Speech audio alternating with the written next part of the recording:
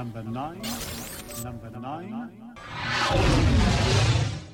The following takes place between 7 p.m. and 8 p.m. We're talking right now, buddy. Well, Austin, I have only one thing to say to you. Well, David, what is it?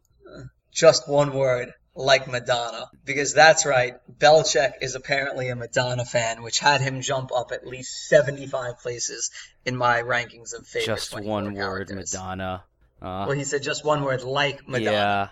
Yeah, just be grateful he didn't say Cher or Nene from basketball or Pele from soccer. Soccer's a Prince. thing, right? Soccer's a thing. He could have said Prince. Is that legally his name, or is it like?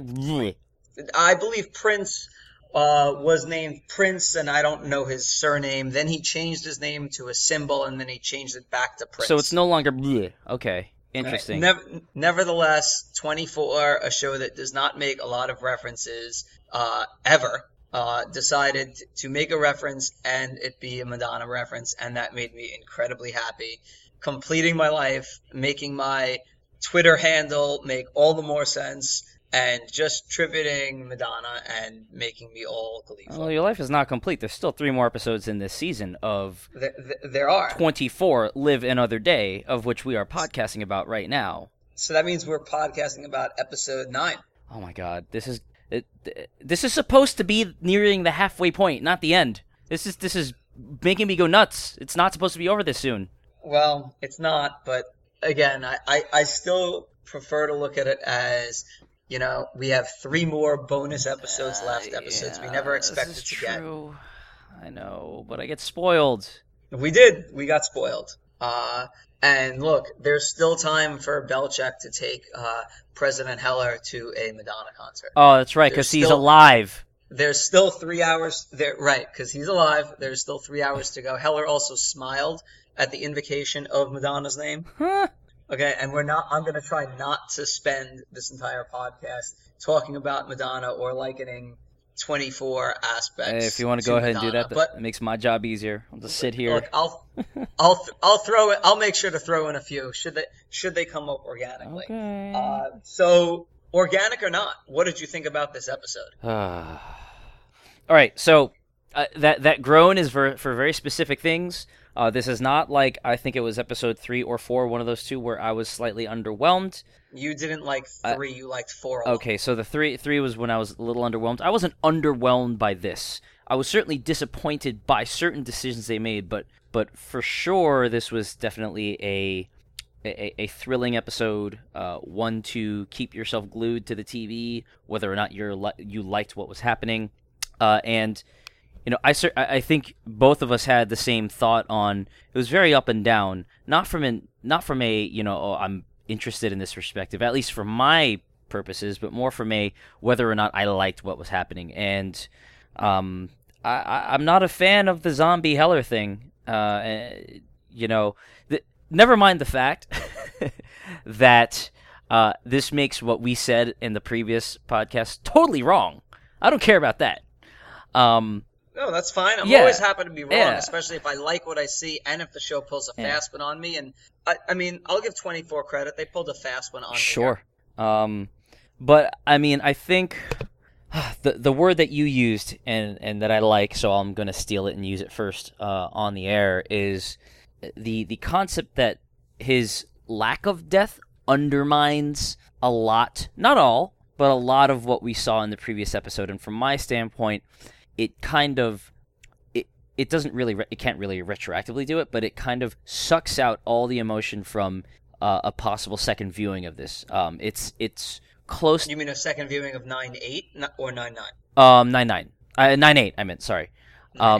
Yeah, well, I feel like I was gonna get to that in a little bit, but yeah, keep going. And I'm not gonna get to that yet, but I mean, it's similar to the potentially unpopular view that I take with season 5 and 7, in that, you know, Zombie Tony sucked all the life out of, you know, the moment of his supposed death in Jack's arms, and all those 7 really paid off everything that happened and made it worth it. It still doesn't change the fact that, you know, when I think about Tony clinically dying in Jack's arms and or rewatch that episode, I feel just a sense of like, yep, this is kind of empty. And it made me feel almost as if like, wait, so you're telling me I wasted all of my emotional energy on something that didn't even happen?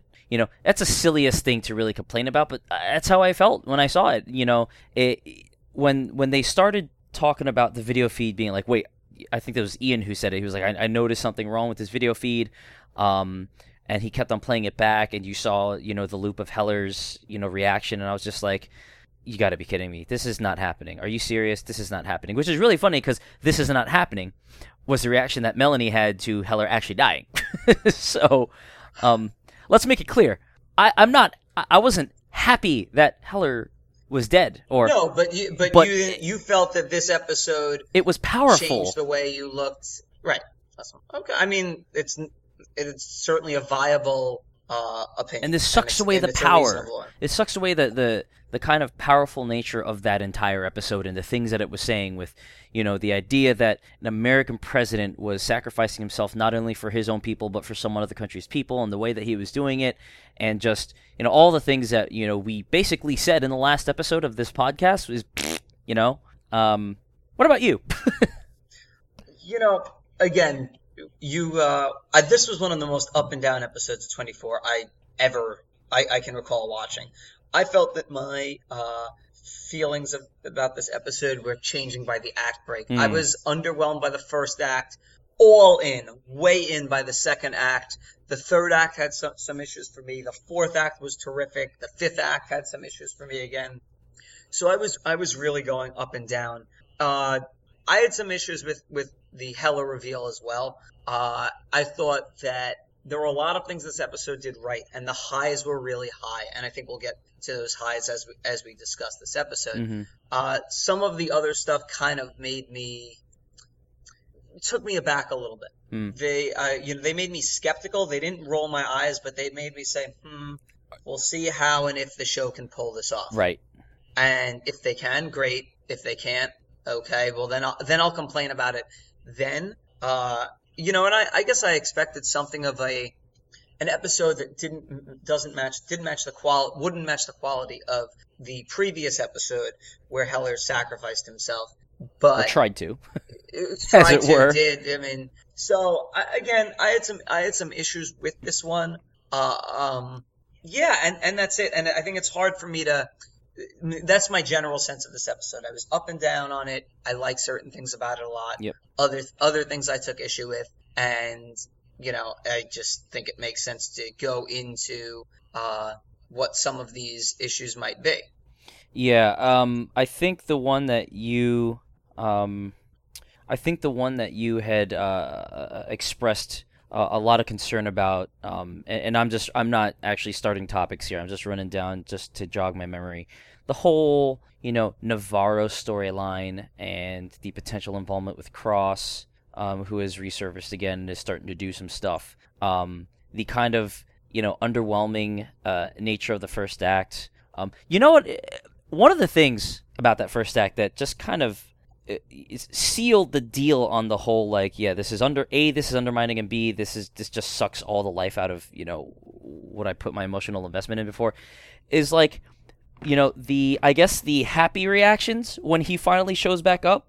And it's like, how do you strongly convey the sense of reversal and the sense of relief and happiness of a situation like that, and really drive it home to the audience how, like, let's put it this way. When Audrey said, I thought I had lost you, and then she hugs Heller, I was kind of like, that kind of seems like she hasn't seen her dad in about a year, and she's just happy to see him again. Well, I mean... And maybe... I think that's an unfair assessment by you. I don't think so, because, it's that type of emotion needs to really exude itself off the screen, and I just didn't get that from that entire scene. It was all smiles, and just... It just did not seem like it lived up to the gravity of the moment, and maybe this is carryover from the fact that it took away from the gravity of the previous moment at the end of the last episode.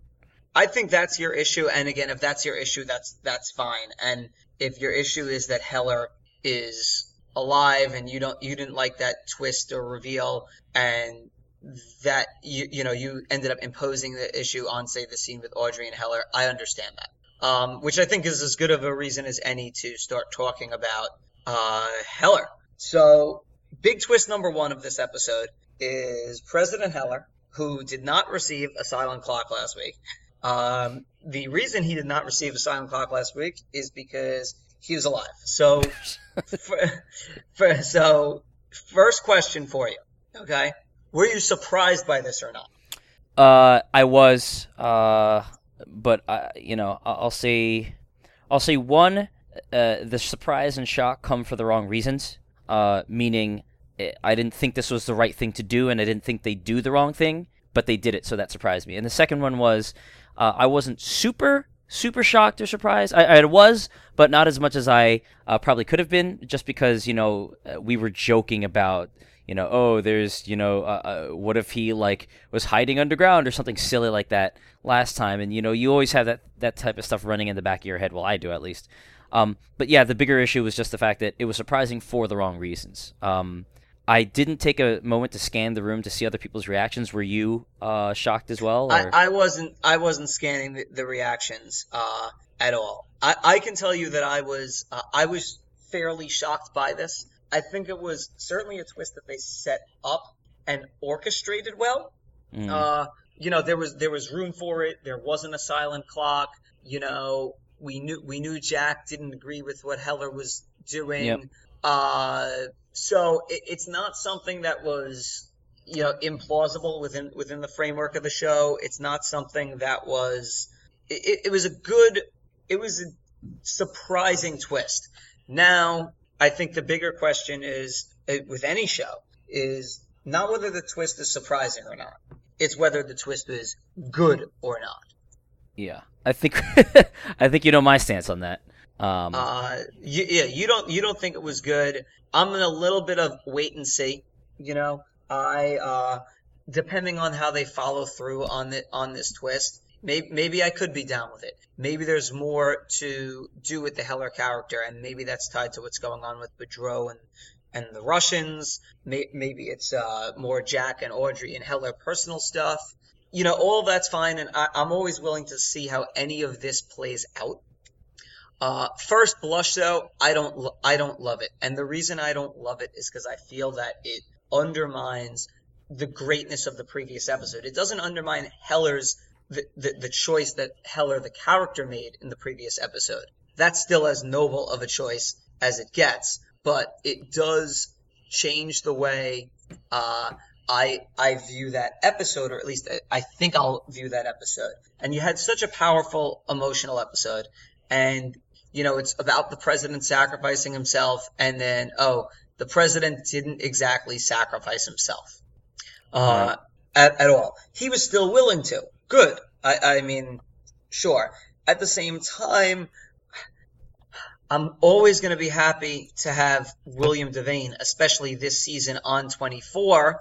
So I'm glad about that, and I'm also glad that Heller, the character, is alive, because I like Heller, the character. So I feel like in the worst case scenario for me, the Heller being alive twist, it's neutral.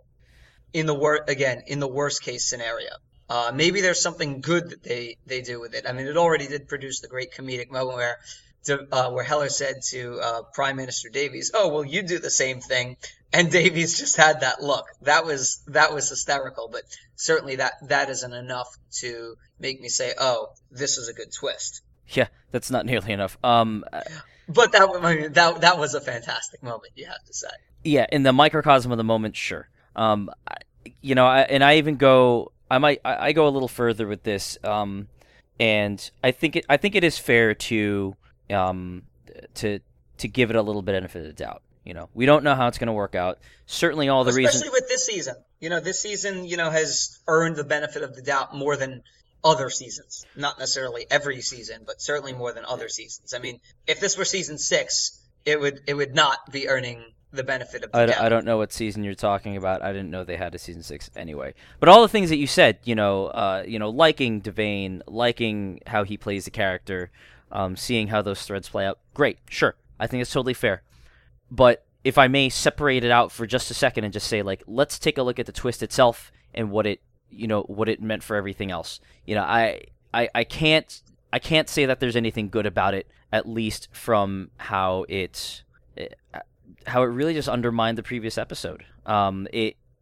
It's too much of a, I guess, crime is a harsh way of putting it, but for lack of a better word, for me it's too much of one for me to ever think of when someone brings up the twist in the future and just says, what do you think about that Heller twist? No matter what happens after it, I'm always going to have that negative reaction to it in and of itself. Right. You're talking. This is maybe it's a narrative cheat that you didn't like, or maybe it's you feel like they're being a little bit too jerky or coy with the audience, and I get that. And I feel a little bit jerked around by it too. Yeah, and you know how I generally feel about like Deus Ex Machina, and that's not to say necessarily that this is one of them, but it always lurks in the background for me, and it's like, oh look, here's another last second save, and yes, it's a staple of the show. They do that a lot. Doesn't mean that I have to like it. It doesn't mean that it's something about the show that I've been okay with. I've always complained about a Deus Ex Machina whenever the show does it, and I complain about it here again. And to your point about, I mean, I don't know if this was a Deus Ex Machina, but I don't necessarily think that matters for the purposes of our discussion. It's a last minute save. Let's put it that way. But to your point about, does it undermine his choice? In the microcosm of the choice itself, no, you're right. He made the decision. Wow, yes. You're really loving the word microcosm. Well, because there's so many different, pieces to this. There's talking about things in the grand scheme of things, and then there's talking about it like within itself. And the choice in and of itself, yes, that's respectable. Yes, it's a big decision. Yes, it's a hard decision.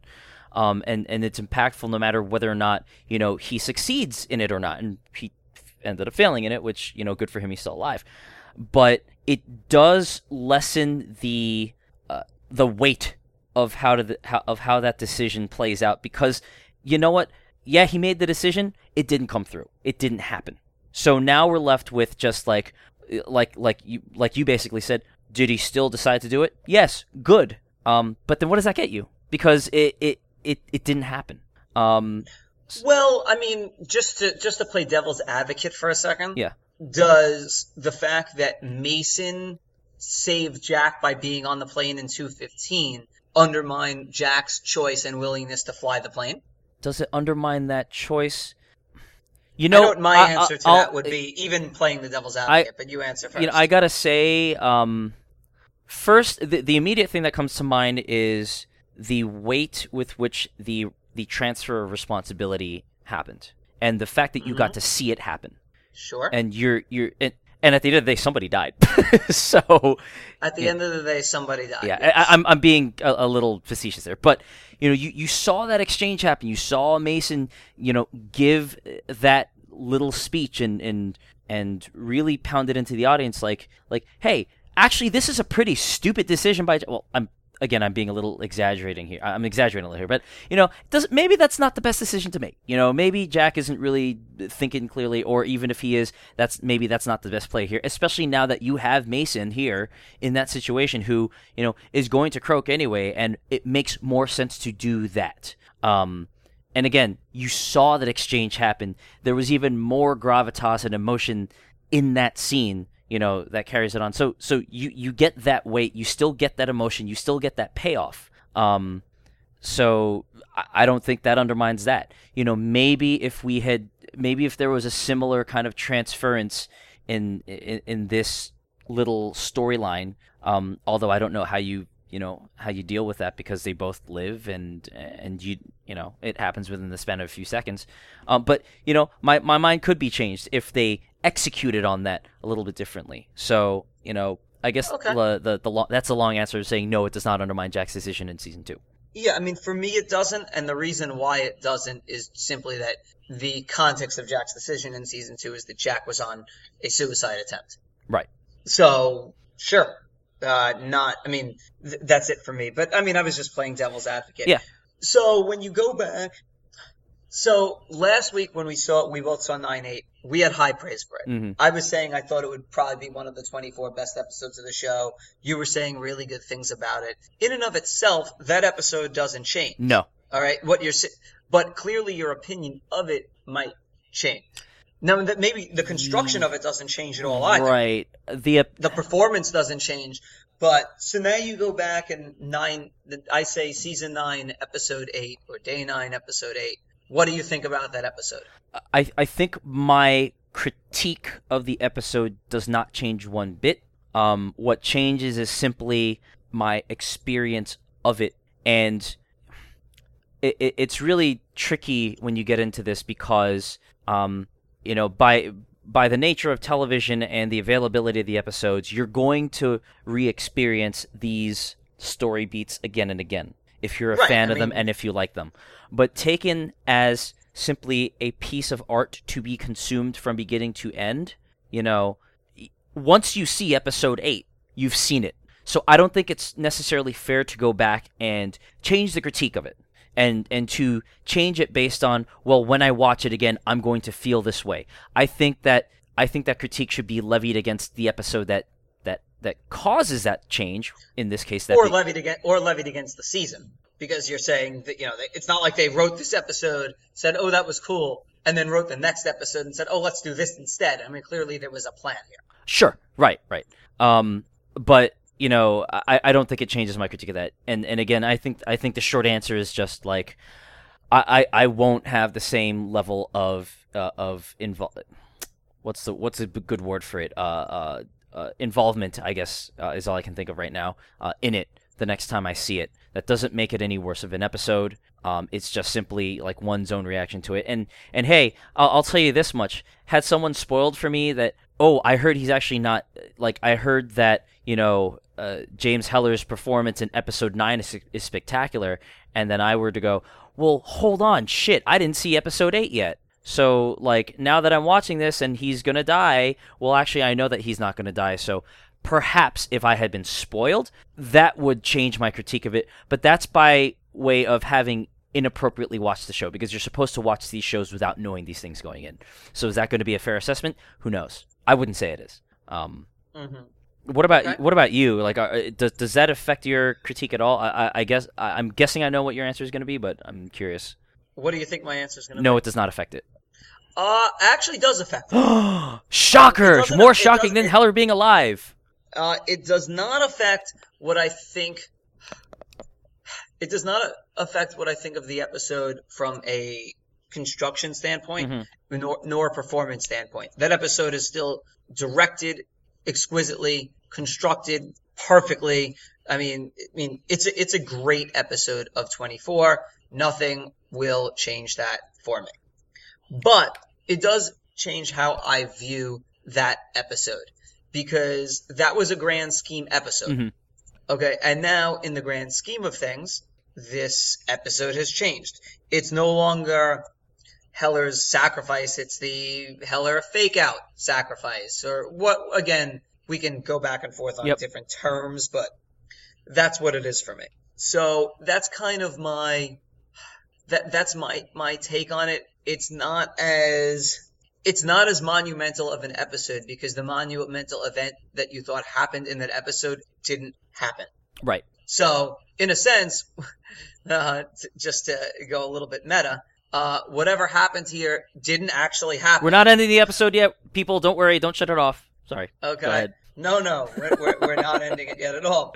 But, so that's really my issue with it. And do I like that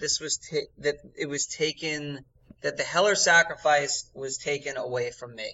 And I don't know. I go back and forth a little bit on it. I really do. I see the value in the twist. I like that Devane is still around.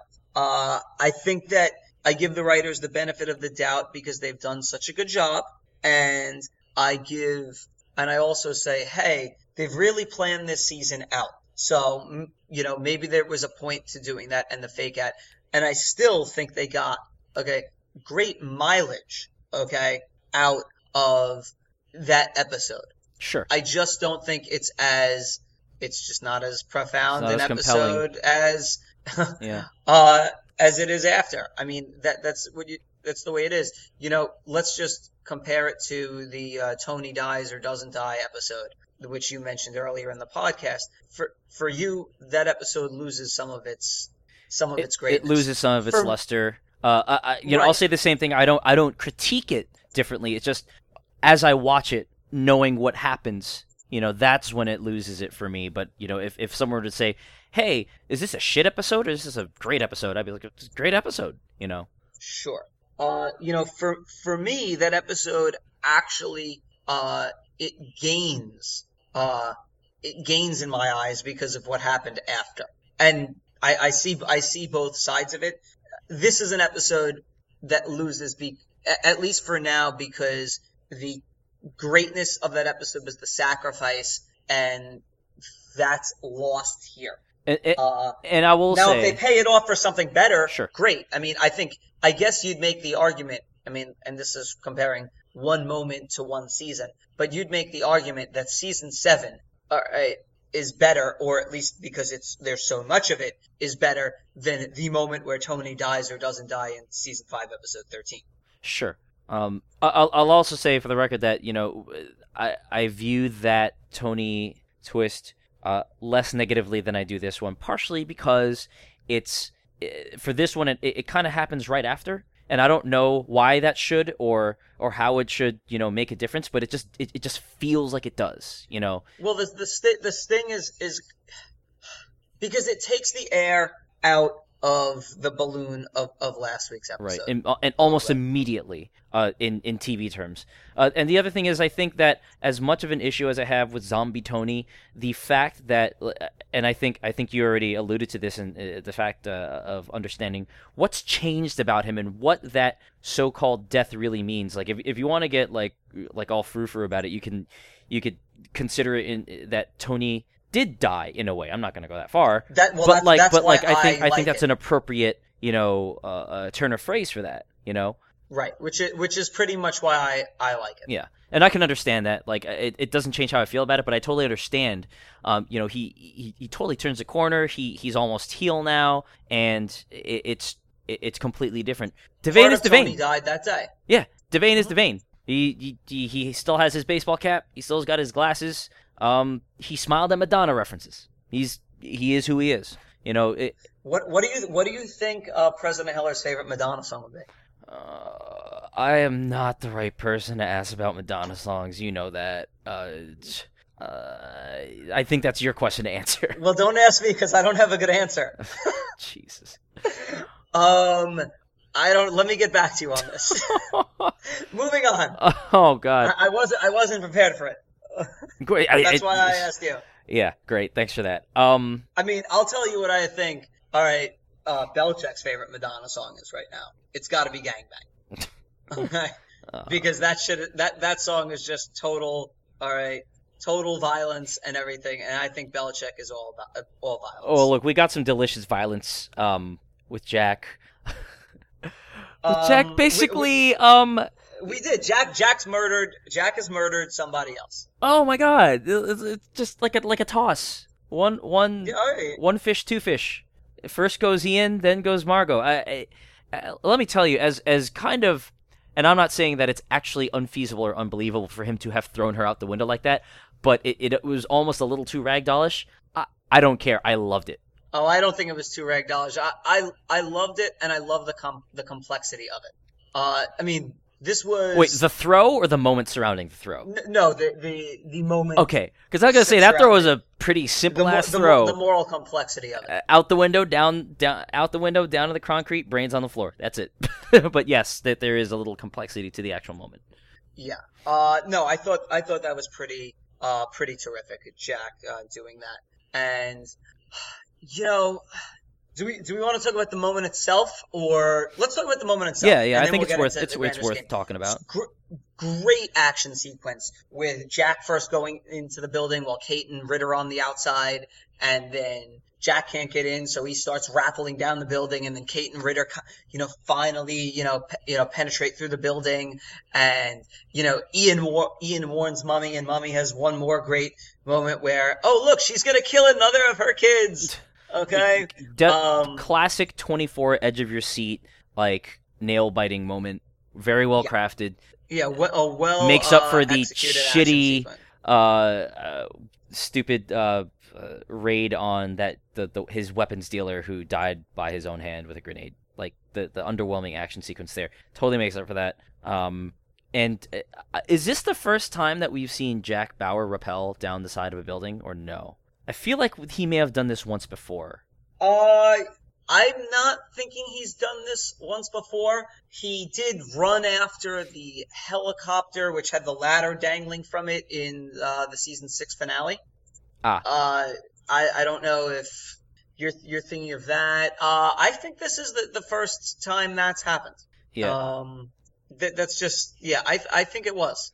Yeah. The weighty moment in there, aside from the action, I think, and this is something that you stress as an important moment, and I agree, is when when she says something about, I can't remember what her line is, but he just responds simply, "The only death I'm going to have on my conscience is yours." And I thought that was a snide remark. I just thought it was him just being like... By Jack? Oh, it was a snide No, remark. but so hear me out. I thought he was just being like, yeah, well, I got you by the balls now, so whatever, and he just says that snarky remark. But then he actually goes and does it, and he just tosses her like a duffel bag, and it's great. It's just great.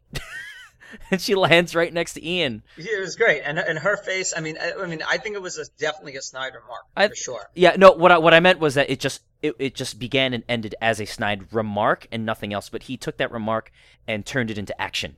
Like he made good on that remark, and that it's not out of character for him to do something like that. Not anymore, at least.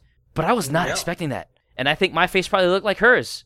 Oh, I wasn't expecting it at all. That was a great. It was a shocking moment. It was a fun moment. It was a dark moment. It was a morally complex moment. I mean, Jack even has a look of, wow, what the hell did I just do right after it? And like that he couldn't believe he went that dark. And I think there's a subtext developing throughout this season, or I'm starting to notice a subtext throughout the season of wake the bitch up. This stuff. What? Wake the bitch up. Exactly. Well, I mean, clearly Jack has a hatred for terrorists, or at least the Al-Harazi family.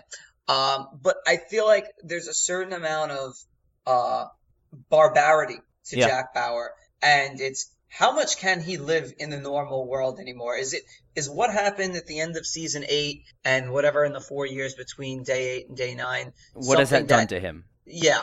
I mean, can Jack actually go back to the U.S., pardon or not pardon, Russians or not Russians? Yeah. And just chill out. Can Jack go and work for, somebody again? A normal organization, like, and when I say normal, I just mean, like, I'm even considering something like a CT or an FBI normal. It's a by the book organization, and we know his history, and now we know what he's turning into right now, or maybe we don't know, but we can see something happening.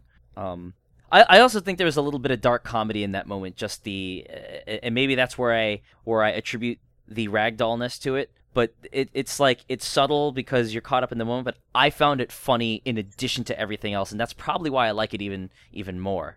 Yeah, I think it's certainly the show certainly opened itself up for that type of reading of it, with, okay, this is a comedy moment, or it's a greatest hits moment, and it could be unintentional comedy, but I knew that inside I laughed and enjoyed it.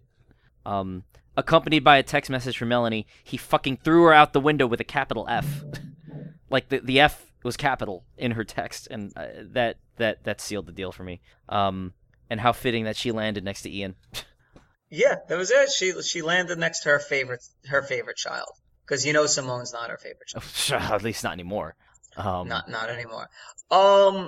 Yeah, I mean, that was a great moment. That was I mean, if you asked me where I'd put that, if I'd end up, putting that somewhere in my all-time great 24 moments list, it would make it. I don't know where. It doesn't matter where. But that was a classic 24 moment. It was a great moment for Jack Bauer. And I don't know. I like the complexity of it. Jack's just murdered somebody. Now, here's a question for you. And potentially pardoned for it. He's potentially pardoned for it. Right. Okay. So that's good, because we don't want Jack Bauer to go to jail. Is anyone actually going to investigate it? Tell me how you remember that scene. did she have handcuffs on or not? I don't. No, I don't think so. I think he was just grabbing her. I don't know that he had handcuffs on him. Although why wouldn't he? Yeah, I don't think she did. Yeah, I got to go back and watch that. Some people said yes, some said no. I thought he basically had her in like a full Nelson or a half Nelson or something, because he kind of had her, pushed off, pushed against the desk or whatever. And by the way, that was also really good with him getting the last drone. Yeah. And shoving it into the Thames. At least I think it was the Thames River. So that was really good. But Jack, I thought that was a great Jack Bauer line. We have to talk about this. The dialogue actually goes like, "Fine, you stopped me here, but we killed other people. All these lives are on your head." And then he said to her, "The only death I want on my hands, or the death on my head, is yours." And then he tossed her right out the window. Where would you rank that line in the all-time Jack Bauer lines? I actually wouldn't rank it that high, not because I didn't like it, and not because I didn't think it was a very good line, but I guess maybe just because it wasn't as it wasn't as punchy by way of the only death I want on my head is yours is sort of longish sounding. I'm really picking nits here because so many of his lines, in those types of moments are great, just like so many of those moments are just great in and of itself. So now you're basically arguing what's the best of the best. But so right, yeah, I put it around in the middle. You impress the moment onto the line, which is fine. And sometimes there's a great line which has nothing to do really with the moment, and sometimes you're just riding the high of that moment. And then that makes that line even better. And maybe that's what happened to me. And, the best Jack Bauer line is, "I'm going to need a hacksaw for me." And, because of what happens right before. And then in the subsequent episode, that line becomes all the more iconic. Another nitpick that I need to get clarified, I need your help here because your memory is far better than mine. Is it the only death I want on my head is yours, or is it the only death I'll have on my head is yours? Not that changes a lot, but it does change a little bit. I thought it was the only death on my head is yours, but maybe not. I mean, that's it could go either way. At the moment, nobody actually questioned that Jack did what he did. Sure. I know this sounds really ridiculous, but I do think that I think that one little tweak maybe improves the line a bit for me a little bit. I don't know. All I can say is it just feels better. But again, yeah, I like the line a lot. Yeah, I don't know. I thought that was good. I thought that was better than "Go be with your brother." I thought that was better than "The only way you're gonna die today is if I kill you." I thought that was good. We'll make sure he doesn't turn the gun on himself. Jack said that to Nina in season 2. Was a really good one. A lot of really good ones. The only reason why you're still awake is because I don't want to carry you. That was a great one. Mm-hmm. Yeah, he also had another good one in the Rossler episode. That piece of crap. It's something with Rossler saying you're going to hell, or I don't know, some line like that. I don't actually recall what line it was specifically, but yeah. What was the context of that one? Was Rossler already? Rossler was about to be tortured or something. Yes. I don't remember the line, but I know exactly what you're talking about now. That was perhaps the positive moment in that otherwise dreary episode. Yes. And this current episode definitely took the drear out in some other respects, like you said, highs and lows. So what's your take on this whole Navarro thing? All right, so this is where the story is going. 24 is just. By the way, the line, I just checked it out very quickly on Hulu. I'm reading the subtitles, and it's the only death on my head tonight is yours. Okay. Yeah, I do like that better. It was the line had was tighter than you remembered. Actually, I like that a lot better. I think that I'm putting it at number 2 behind I'm Gonna Need a Hacksaw for Jack Bauer lines. So 24 is now done its classic. Okay, we're switching gears thing here, and find the device that Yates had at the beginning of the season that eventually went to Margot. Became a MacGuffin, and Cross wants it, and he's asking Steve Navarro to provide it in exchange for Navarro being aided in escaping the country. Mm-hmm. I think there was suspense in Navarro choking out the techie and going on the run and trying to meet up with Cross. Yeah, the execution of that was fun. Yeah, I'm skeptical that they pay this off, and they'll make it as interesting and as thrilling as the first 8.5 episodes were. And I also think the first 8.5 episodes felt a little bit fresh, as fresh as a show 200 plus episodes in gets. I don't know how fresh this feels now, so I'm skeptical about them pulling it off. I wonder exactly how much the show needs it. Now, here's what it's really going to come down to, and it's going to come down to motivation. Sure. What exactly is Navarro doing? Why was he why was he framing Kate's husband and giving information to the Chinese? And what is Cross doing? Cross seems like he's a middleman, but maybe Cross is working for someone. Or maybe Cross is just going to end up being the final big bad, and they're going to turn it back into, Cross is an evil man, and that's going to be their commentary, that these WikiLeaks people are just as evil as the Margot Al-Harazis of the world. And if they want to make that statement, fine. Okay, I'm cool with it. So it's going to come down to the motivation of those two characters, and I guess how much sense it makes for them to be in league with one another. Yeah. What I do like about it is after 2 episodes in a row of being on the back burner a little bit, Chloe and Kate Morgan are going to come back into the story. Kate's probably going to be, the number one person at the CIA, or she's going to be in a situation where she doesn't believe what Jack is saying. And now Kate's going to be reconciling what goes on, what's happened with her husband.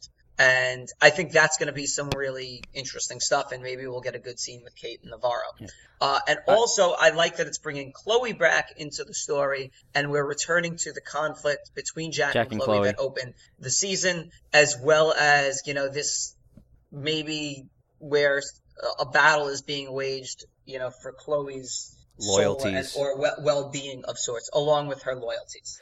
And I think one comment that I made yesterday or the day before was just the idea that it could come down not like a showdown, but a showdown of sorts between Jack and Chloe, and the last time we saw something like that was in a very different context, but still from a tension standpoint and from a dramatic standpoint was the last episode of season 8 where Jack is asking her to that scene was such a great scene, and the idea of maybe not that exact type of choreography or execution, but the idea of them really at odds with one another in their goals and what they want to accomplish is a delicious idea for me. I don't know that right now I like what I'm seeing. I can't put my finger on it as eloquently as you can. It just feels a little uncertain. And I think you used the word skeptical earlier this episode, and I would agree with that as well. It's like, where are they really going with this? And it's less of a, I wonder where we're going with this, and more of a, but like you said, I'll have to let it play out. I don't want to be unfair. Uncertain and skeptical, or maybe even worried, are not necessarily bad things. They're just reactions that we're having at the moment. And, if they pay it off huge in the next episode, or if this ends up being more minor than we thought, so be it. So you always just have to let the drama and the story unfold before you judge it. I think judging it now would be way too preliminary. Not preliminary, way too premature. Sure. It doesn't change the reaction though at the time. It doesn't. It's kind of the reaction. Yeah. It's about to say it's the opposite of how you felt last week and how you felt at the beginning of this week. Yeah. I was very skeeved out. I'm sorry. Go ahead. Yeah, and maybe this, Jack's gonna go rogue a little bit again, and we're gonna get a little bit more of Jack and my new favorite character, the Serbian Belchek. Madonna. Okay, you know what? It's just gonna be like Jack and Belchek, storming Adrian Cross while Belchek's whistling Ray of Light or something. Okay, that's what it's gonna be. And Audrey, okay, she's basically pining more for Jack, and Audrey's gonna be playing the Madonna song "Something to Remember" while she's holed up in the room. And There he goes. There he goes. There yeah, he goes. that's Madonna well. I mean, songs. when if Audrey thought Heller was dead, she would have played any number of the Madonna songs about dead parents. But now she's going to be playing "Something to Remember" because really, we didn't talk about it at all so far in the podcast. If Audrey's at all debating leaving Mark or going back with Jack did a lot of good things in this episode. He saved the day. He brought her father back, and Mark kind of still just looks shifty. So, yeah. in the Mark versus Jack contest for Audrey's heart, things are coming up Jack Bauer right now. So Audrey's playing "Something to Remember." I will say at the outset of the season, I can't remember if I made the comment on the podcast or not, or if it was just to you in person. I don't know that I want Jack and Audrey to reunite. Not because You've made the comment on the podcast. Okay, not because it's not a nice thing to have, and not because I don't want Jack or Audrey to be happy, but I don't know. I guess I've been conditioned to relish the show more when not everything ends up right and not everything ends up happy. Maybe they're due for a happy ending. Maybe they are. Sure, I just don't know that I want to see it. And I think we should probably table that one at least until the 10th episode is over, and more probably until the 11th episode is over, and then certainly we can talk about what we felt about the ending after the season finale. Of course. The reason though why I bring it up is just because it paints what you see for me. It paints what I saw in this episode in a different light than perhaps it was meant to be seen, and that's why I bring it up for my own personal reasons. It's just that as I'm watching those scenes, which are very good otherwise, objectively speaking, they're very good. I have this sense of foreboding in the back of my head that hopefully maybe that doesn't pan out, but it did have an effect on my viewing. Right. Yeah. I mean, all that's fair. It will be hard to say put those two characters back together, considering the 24-hour conceit of the show. Sure. But beyond that, I mean, I have to imagine that, after 4 years off, 24 came back, and 24 brought Audrey back because she's part of the end game in some way of this season. That doesn't mean she has to get back together with Jack. Right. She's part of. She could be a fucking terrorist. She could die. She could get. But back she's together. she's a crucial part of the arc, which I'm totally fine with. Right, and I think that if interestingly, Jack had the big scene with Audrey in episode 5, but after that, it's really been a lot of Jack and Heller, and I think that stuff's been great. But if 24 is going to bring Audrey back, there needs to be big stuff happening with Jack and Audrey, and I hope we'll get that sometime in the last 3 episodes. I don't necessarily need it to be happy, sad, positive, or negative. It just needs to be there because that runs with the story that they've been telling for a number of years. Yeah, it needs to pay off, good or bad. Yeah, it needs to pay off. You can't bring Audrey back and have her have one scene. And she's like, Jack, I'm gonna go home now with Jack Bauer. That's just not satisfying. You could bring Nadia Yassir back and have her have 0 scenes with Jack Bauer. And it's just, oh, hey, Nadia's on it. She got another job somewhere. Okay, that's kind of cool. But you can't bring. She's the cashier at KFC. I think Nadia Yassir deserves better than that. She does. I'm just saying, if they brought her back to do something stupid like that. Look, if they're ever going to bring one character back for one stupid scene, all right, it has to be Baruz, and he walks out of a coffee shop, and we know Baruz is okay. Walks out of a coffee shop. I don't care. All right, dude, if you're going to bring one random character back for a random scene, you bring back Baruz. Baruz! Since we're talking a little bit about romance, we got confirmation about Chloe and Adrian Cross, and that felt icky because As it was, Cross I'm sure it was supposed to, but it doesn't make me Right. feel more comfortable. Cross has always felt something like a cult leader who preys on the weak, and that's what he did here. He just looks I like mean, a pedophile. we think, I don't know, Cross looks like a pedophile. He looks like a skeevy cult leader, and Who could be a pedophile? He could be a pedophile. He just looks like one. It disturbs me. He's very skinny jeans. Very skinny man. Okay. Yeah, he could be a pedophile. If Cross was a pedophile, all right, what would his favorite Madonna song be? Again, is too these easy. are questions This is that you No, you should be it's answering. it's a B-side Madonna song. If Cross were a pedophile, his favorite Madonna song would be "Little Girl." Oh, there you go. So That's something that I think they need. They really need to pay off. Maybe it's not okay. So I understand that maybe it's not important enough to be really concerned about how they pay that off. But I also just feel like, why throw that in there if you're not going to pay it off? Because I think characterization. Sure, but then they have to pay that characterization off, and I think that they don't need to have the romantic element, I feel, for us to understand that there's a very close bond between Cross and Chloe because of That's a good point. the period of life that Chloe was in, and you don't need to have romance to show that someone had a savior impact on your life when you're in the shitter and someone drags you out of it. It's not always out of romance. Sometimes it just is, and this is a very, before we started debating, are they, involved in some creepy stuff? That's what I took going into this season of, like, he was there for her, and he gave her a cause, a purpose.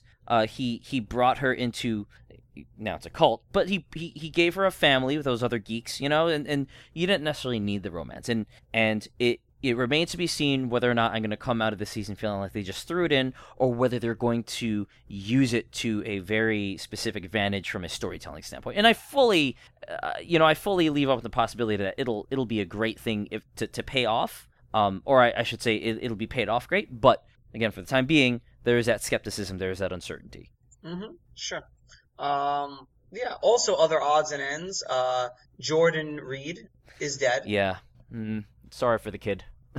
Okay. I mean, I guess they potentially needed this to happen to make it that much more difficult for Navarro to be outed. But that goes right back into the whole Navarro storyline. Is that going to pay off? Yeah, I think it gave Jordan a decent enough arc. I mean, he was a minor character. I know he was quoted. I know he was credited as a main cast member, which is fine. He was, I think, in every episode so far, but I mean, he was a minor character. Yeah, don't mistake my sympathy for him for like, oh, he's so important. But I felt bad for the kid. He just got dragged Right. into it.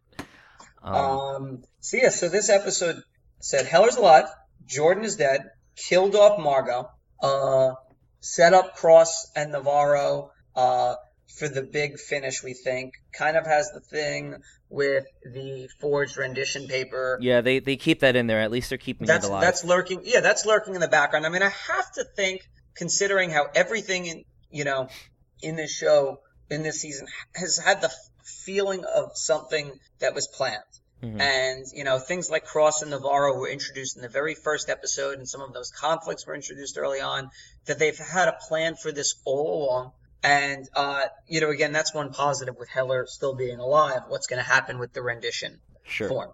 So we have that, and but it's the end of Margot Hellerazi's reign. So you and I wanted to talk a little bit about terrorists in the history of 24. And, if you asked me where Margot ranked at the end of last week, it would probably be higher. Now, I'm not talking about in terms of villains or characters, just in terms of terrorists, because, she would have succeeded at, killing the president. Now it's less so, but nevertheless, because I think we've discussed how good or not of a villain Margot has been, and I've liked her a lot as a villain. You've had issues with her storyline, and maybe how that made the villain seem. But how would you rank her as a terrorist? Am I being constrained to criteria befitting of a terrorist and evil person, You're or just as she's a bad guy, she's a terrorist, and as a character, how did I like her? as a character, excuse me. How did I like her? I'm trying to ask how was she as a bad guy? How successful of a bad guy was she? And where that ranks versus other ones. We can talk about where she ranks versus other villains if you want as well. Because I mean, I think that ends up being a very factual and by the numbers discussion. You know, either she did it or she didn't. You know, Stephen Saunders landed the first hit in 24 history, and by criteria that makes him one And it of was the a top. big hit. Right, and it was a big hit. Many people, of course, he had a breaking point. Marwan didn't have a breaking point and was quite successful, more or less killed the president, did kidnap the Secretary of Defense, crashed the internet, bombed the train, shot down Air Force One, unsuccessfully launched a missile, and melted down a nuclear power plant, which killed a bunch of people, including Edgar's mother. Obviously, if you're going on the sheer numbers, the most successful terrorist in history is Abu Fayed. I mean, he blew up Valencia. Yeah. So there's that. Of course, you know, Alan Wilson probably got away with everything, so he gets points for that. Bierko, boring. You know, he succeeded a little bit here or there, but Hey, Margot blew up a hospital. That's Margot not, blew up a that's hospital. not peanuts. Margot did not kill the soldiers back in episode 1. That was technically Yates testing something out. I mean, Margot, in a chess match, Margot defeated Heller. The only problem is Jack jumped in on the chess match. Yeah. You know who actually was quite a successful terrorist was Samir Mehran. Yes, that is true. You know, this peace will die with you, and he killed Hassan. He did not stop the peace treaty exactly, because it still went on. It stopped because of other reasons. Right. But indirectly, he was still right. Sort of. Indirectly, he was right. Samir Mehran, he's up there. I mean, it might be Fayed, Saunders, Marwan, and Samir Mehran. What's Syed Ali's body count? It's minimal because the bomb was stopped. I mean, he killed a couple of people here or there. Was he successful in doing other things before? No, right? Because the first big hit was Saunders, I think, right? Yes, the first time the terrorist won really in any way was Saunders. So, and I guess we're not considering any of the American conspirators, or even Alan Wilson for that matter, to be terrorists. So Margot as a character, what would you say? I mean, there were certainly. I certainly warmed up to her near the most recent episodes just because of the complexity that she showed, but still for the majority of the show, or at least for the majority of her run, I could go either way on it. She was fine. That's the best I could say. I personally, found myself somehow not intimidated by her, even though the Pinky slash was pretty good. Mm-hmm. I don't know what it is. I really couldn't tell you. You didn't love parts of her story as you were verbal about and vocal about throughout the entire season. I thought she was a fun character and felt different than past 24 villains, partially because she was a woman. I thought Michelle Fairley played the role great. Yeah, I think she was creepy. I thought she was intimidating. I thought she seemed intelligent. I thought that. There were certain things about the character, like let the world see that a terrorist can be honest. That's what I was alluding to when I said in the recent episodes I was warming up to her. I like that complexity. I did appreciate that. I really like that, and that's actually probably another reason why, come to think of it, I'm a little underwhelmed by the Heller being alive, just because it brought in the Margot didn't have to renege on her deal, right? Or Ian didn't have to go against her, and it was just like, okay, we're back to stopping a threat, and that was a lot of fun. Although the episode still could have gone down the exact same way, even if Heller died. Right. But I guess we're just gonna have to wait and see on Heller. We're gonna have to wait and see on Cross and Navarro. We're still waiting on this time jump. We're still waiting. What if it happens mid-episode? I'm fine with that. I'm totally fine. I think that would be fun. I almost think that would be more surprising than anything, because it's either going to be, episode ends, maybe there's a cliffhanger, and then you kind of know we're doing a time jump, or the next episode starts and it says the following takes place between 10 p.m. and 7 a.m. or something, whatever the time jump is. Just like, wait, what? Whatever it is. But I mean, how crazy would it be if something happened in the middle of the episode? It was like, you're like, oh, and it comes back. The following takes place between 2 a.m. and 3 a.m. or Oh, whatever. if they, yeah. That would, or 2 a.m. and 2:17 a.m. I'm up for them doing something different. They should go back in time. I've always been up for that since I heard about this, and I'm still kind of curious about it. They go in reverse. It's just been a big curiosity for me, and a big question mark, and still waiting to see how they do it. But build a time machine and go to 5 hours ago. You could do that. No, you couldn't. I hope they don't. And I know but if we're gonna build a time machine, you shouldn't have said that. If we're gonna build a time machine, okay, and Jack Bauer gets to go back in time to any day in 24. Which one? All right, two questions. All right, and change one thing from happening, and I'm not getting into any of this time travel bullshit logic. He just changes one thing about the series, whatever it is. Clearly, you have to account for any broad stroke ripple effects. Okay, so what do I think he would do, or what would I want him to do? What do you think he would do, and what do you want him to do? I think what do you think he would do might be a little bit easier. So let's go with that. Yeah, I think he would, and this might be the naive / easy answer. I think he goes back and makes sure that Terry doesn't die. Yeah, I think that's the answer. I mean, I think that's the root of where most things for him just kind of take a dive. Although there's certainly external factors that would have happened with or without her death. There's a lot of the shit's weighing on him even more because of her death, and so he goes and he fixes that. That's his wife. It's the woman he loves. So sure. Or I mean, I guess a couple other things he might do. He could always go back and make sure Audrey's okay between 5 and 6, somewhere in that grand scheme of things. Yeah. Or Jack could actually be very heroic as usual and try to stop an event from happening, such as the Valencia bombing. Sure. Okay. Now, if you could change any one event in the series, you have this power.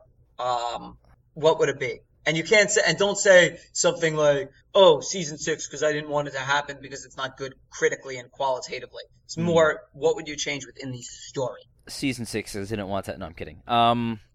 No, all kidding aside, I'm not going to levy that against season 6. I mean, it was the basement of the series. It was still pretty good, and what are you going to do about that? It had a lot of great stuff in it. I mean, it still had the opening 4 episodes. Yeah. What would I want him to change? You could change any one thing about the series in the story. This is a tough one. It's a tough one. Because it's weighing against what I personally want versus what makes for a good show or what makes for a compelling story. It's what you would personally want. It's like I would want Michelle and Palmer to still be alive. And okay, that's changing two things. Well, I mean that's the arc, right? Like the two things. My answer was going to be I want Michelle to be alive. Okay. Well, I'm only lumping the two together because the two are associated within the same act of villainy and purpose. If there were two separate events, I wouldn't cheat and say that. I'd go for one or the other. Yes, that's true. I mean, that sort of gets into the ripple effect thing. Yeah. So you're saying, So I guess what I'm really saying is I wish that I would change the way in which the bad guys did their thing in season 5. I just don't know how to do that, which is why I went to the simpler answer of resurrect Palmer and Michelle. Yeah, and Michelle's not targeted, as a result. Well, I mean, Jack's just trying to stop one event from happening. Whatever. I'm saving Michelle. This is what I'm doing. I'm saving Michelle. Okay? I will always save Michelle. Jack comes to them in a vision, don't go to the car. Whatever it is, says whatever it is. Apparition Jack, time traveling Jack. Okay? We save Michelle. This is just this is just how it must be. Anyway, 9-9 in the books, an up and down episode, but a memorable episode. And For good reasons and bad. for good reasons and bad. Margot Al-Harazi, we hardly knew you, but at least we weren't your kids. Jeez. Terrible mother. Yeah, she was terrible. So 3 more to go. That's not enough. Oh, that's not enough. 3 more to go, man. Oh, that's painful to think about. I think that's how we opened up this podcast, or at least early on. This is full closure. Yeah, It's almost as if what we talked about didn't happen. well, it's like the podcast has round and round. We've come full circle. Yeah. So whatever happened here didn't happen. Shut it down. Bell check. Just one word, like Madonna. Time goes by so slowly. Time goes by so slowly. I don't know what to do. Every little thing that you say or do, I'm hung up on you. Waiting for your call, baby, night and day. I'm tired of waiting on you.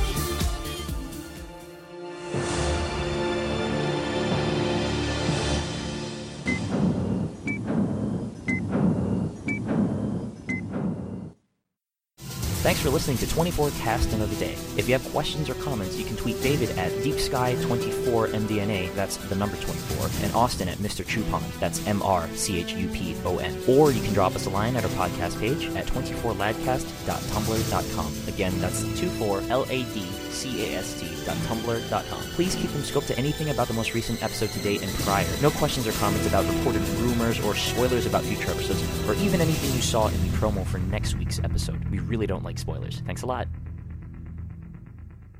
You're frozen when your heart's not open. I don't know what that means, but I'm assuming that's a lyric. It's a Madonna song.